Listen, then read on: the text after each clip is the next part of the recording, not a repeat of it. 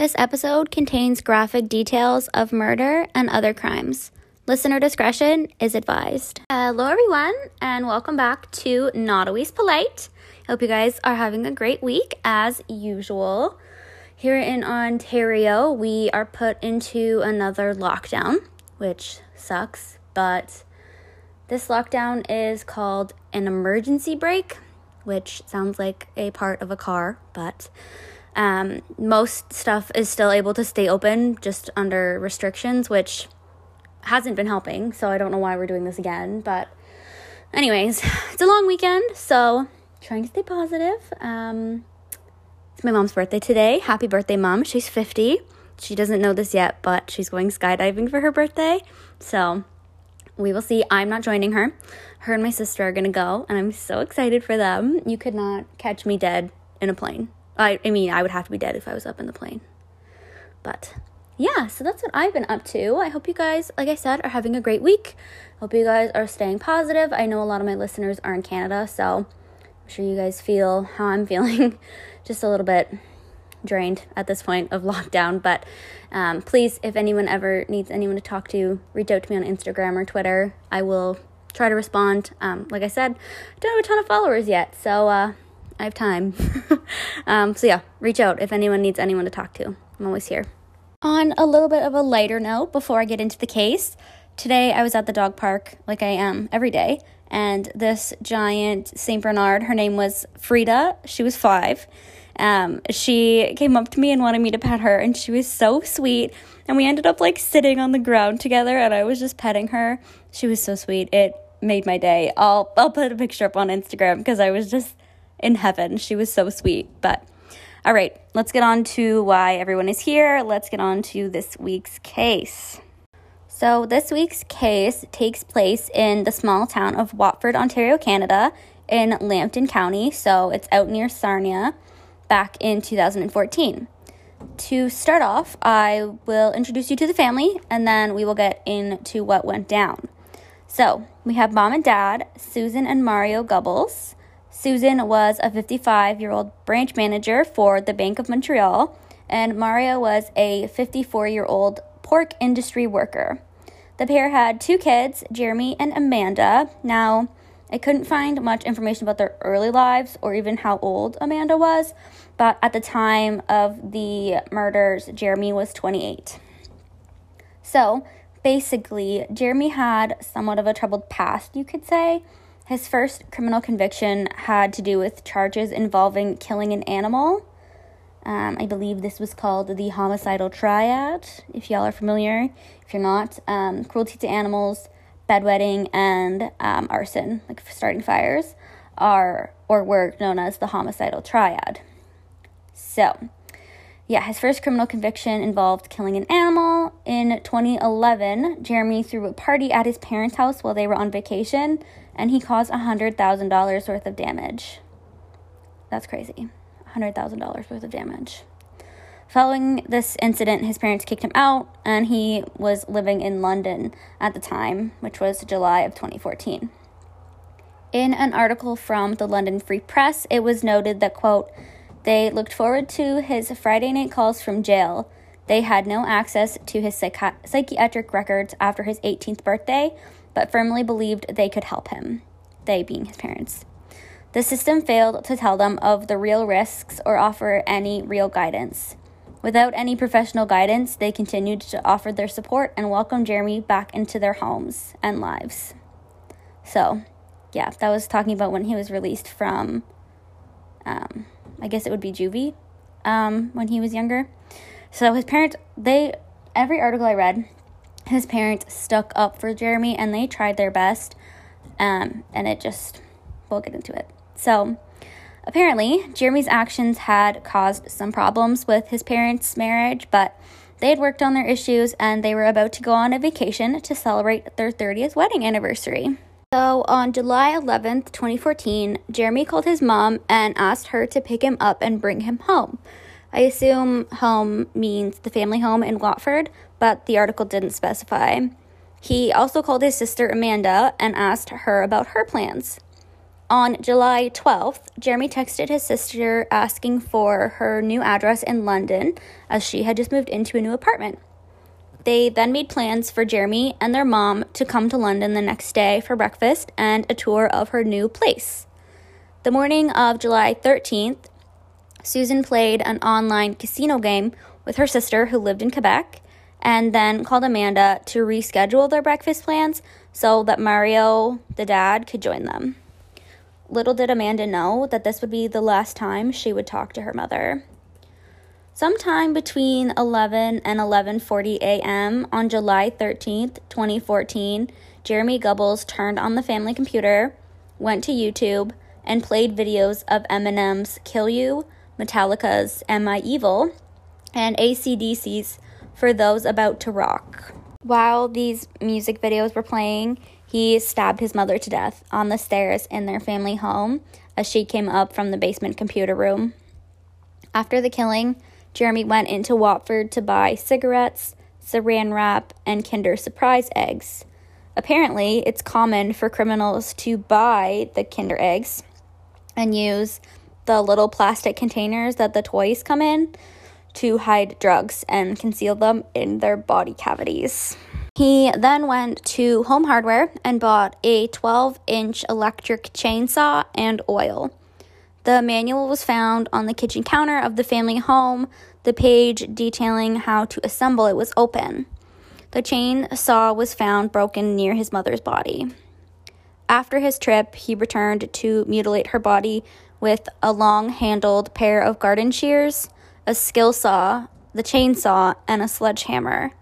Her body was also sexually assaulted with a knife. While he was in town, he also took a $500 cash advance on his mother's credit card, and he went to Foodland, which is a grocery store, to buy extra large garbage bags, which, okay, makes sense, I guess, if you're committing a murder. But he also purchased some lunch meat. Not sure what that's about, but anyways. Meanwhile, his sister Amanda started calling the house phone as well as her mom's cell just before 1 p.m., and obviously there was no answer. Amanda would actually end up calling 30 more times before 9 p.m. So Jeremy, back on the computer, which in order to get to, he had to step over his mother's corpse. And he was searching for 2 restaurants in London, one called True and another called Moxie's.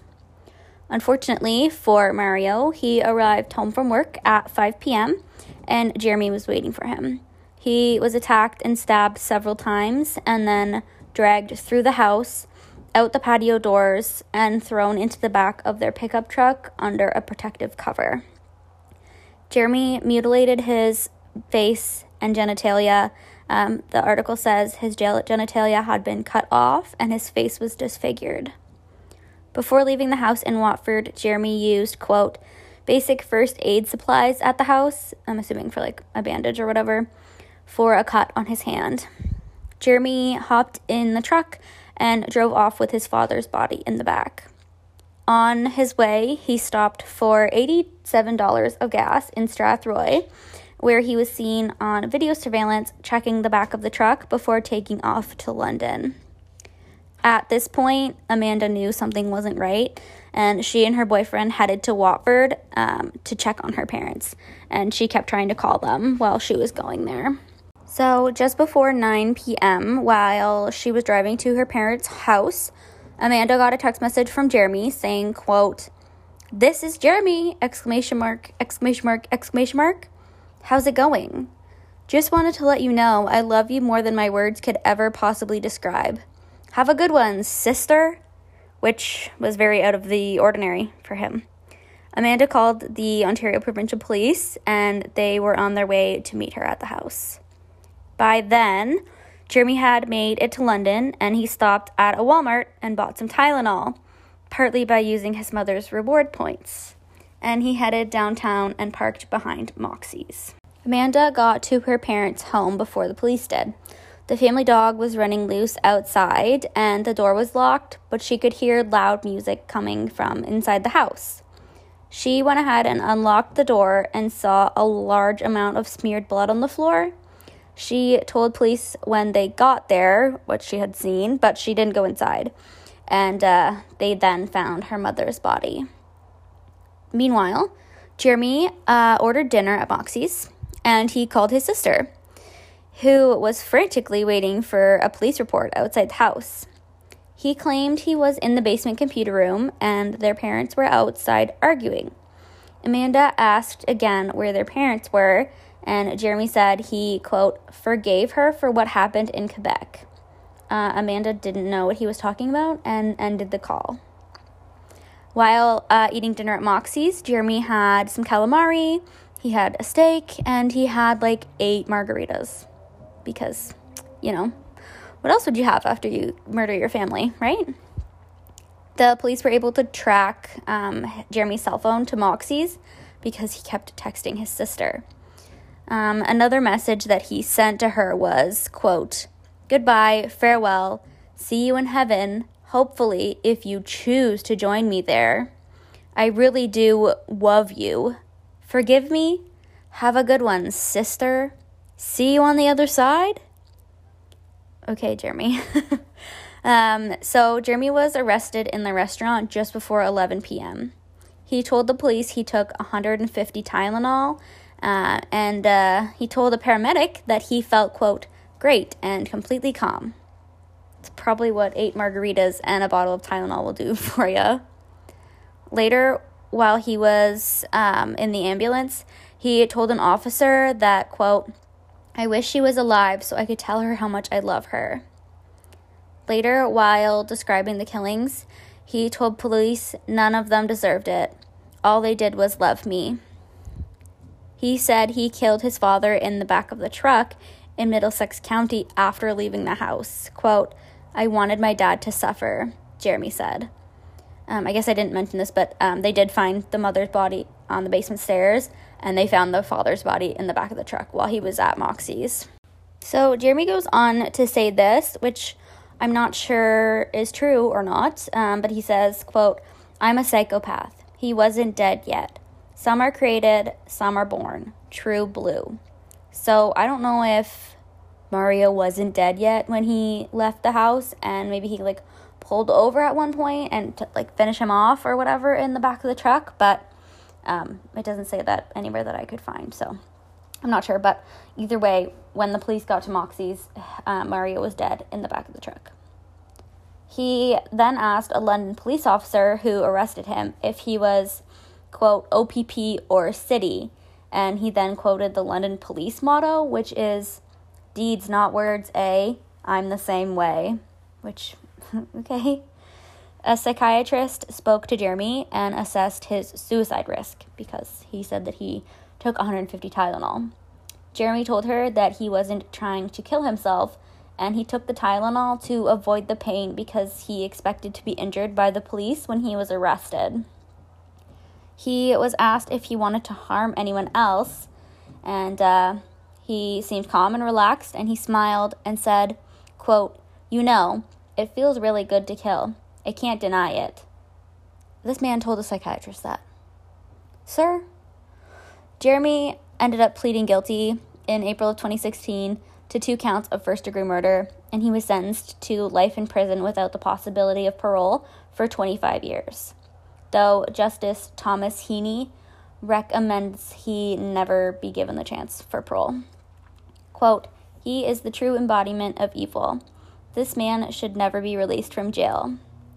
At the trial, Amanda said, quote, I hope you rot in jail. I hope you suffer every single day. I hope you have nightmares. You are a horrible person. You are a coward. And Amanda says that she wonders if Jeremy came to London not just to go to Moxie's, but to eventually go to her place and kill her because he had her new address. She gave it to him the day before because they were planning on coming over. And she also said at one point that she felt like if he had been closer or if she had been in Watford that day or whatever, that she would have been dead too. There's no reason he would have left her alive because he killed the whole rest of the family. Why would he leave her? So that is the story of the Goebbels family. The Goebbels family massacre, I guess you would probably call it. I had never heard of this case before, and I was actually looking for a different case, and I stumbled upon this one. So I was not yet living in London at the time that this happened, so I guess it makes sense that I didn't hear of it. But yeah, I've never heard of this case before. So I hope you guys enjoyed it as much as I did researching it. I thought it was super interesting. I will throw up pictures of everyone on my Instagram as usual. Don't forget to follow me on there at Not Always Polite, and on Twitter at Not Always Polite. And yeah, I hope everyone has a great Easter if you celebrate. Stay safe during this next lockdown, Ontario. I am here with you. And yeah, I hope you guys have a great week, and I will catch you guys next time. Bye.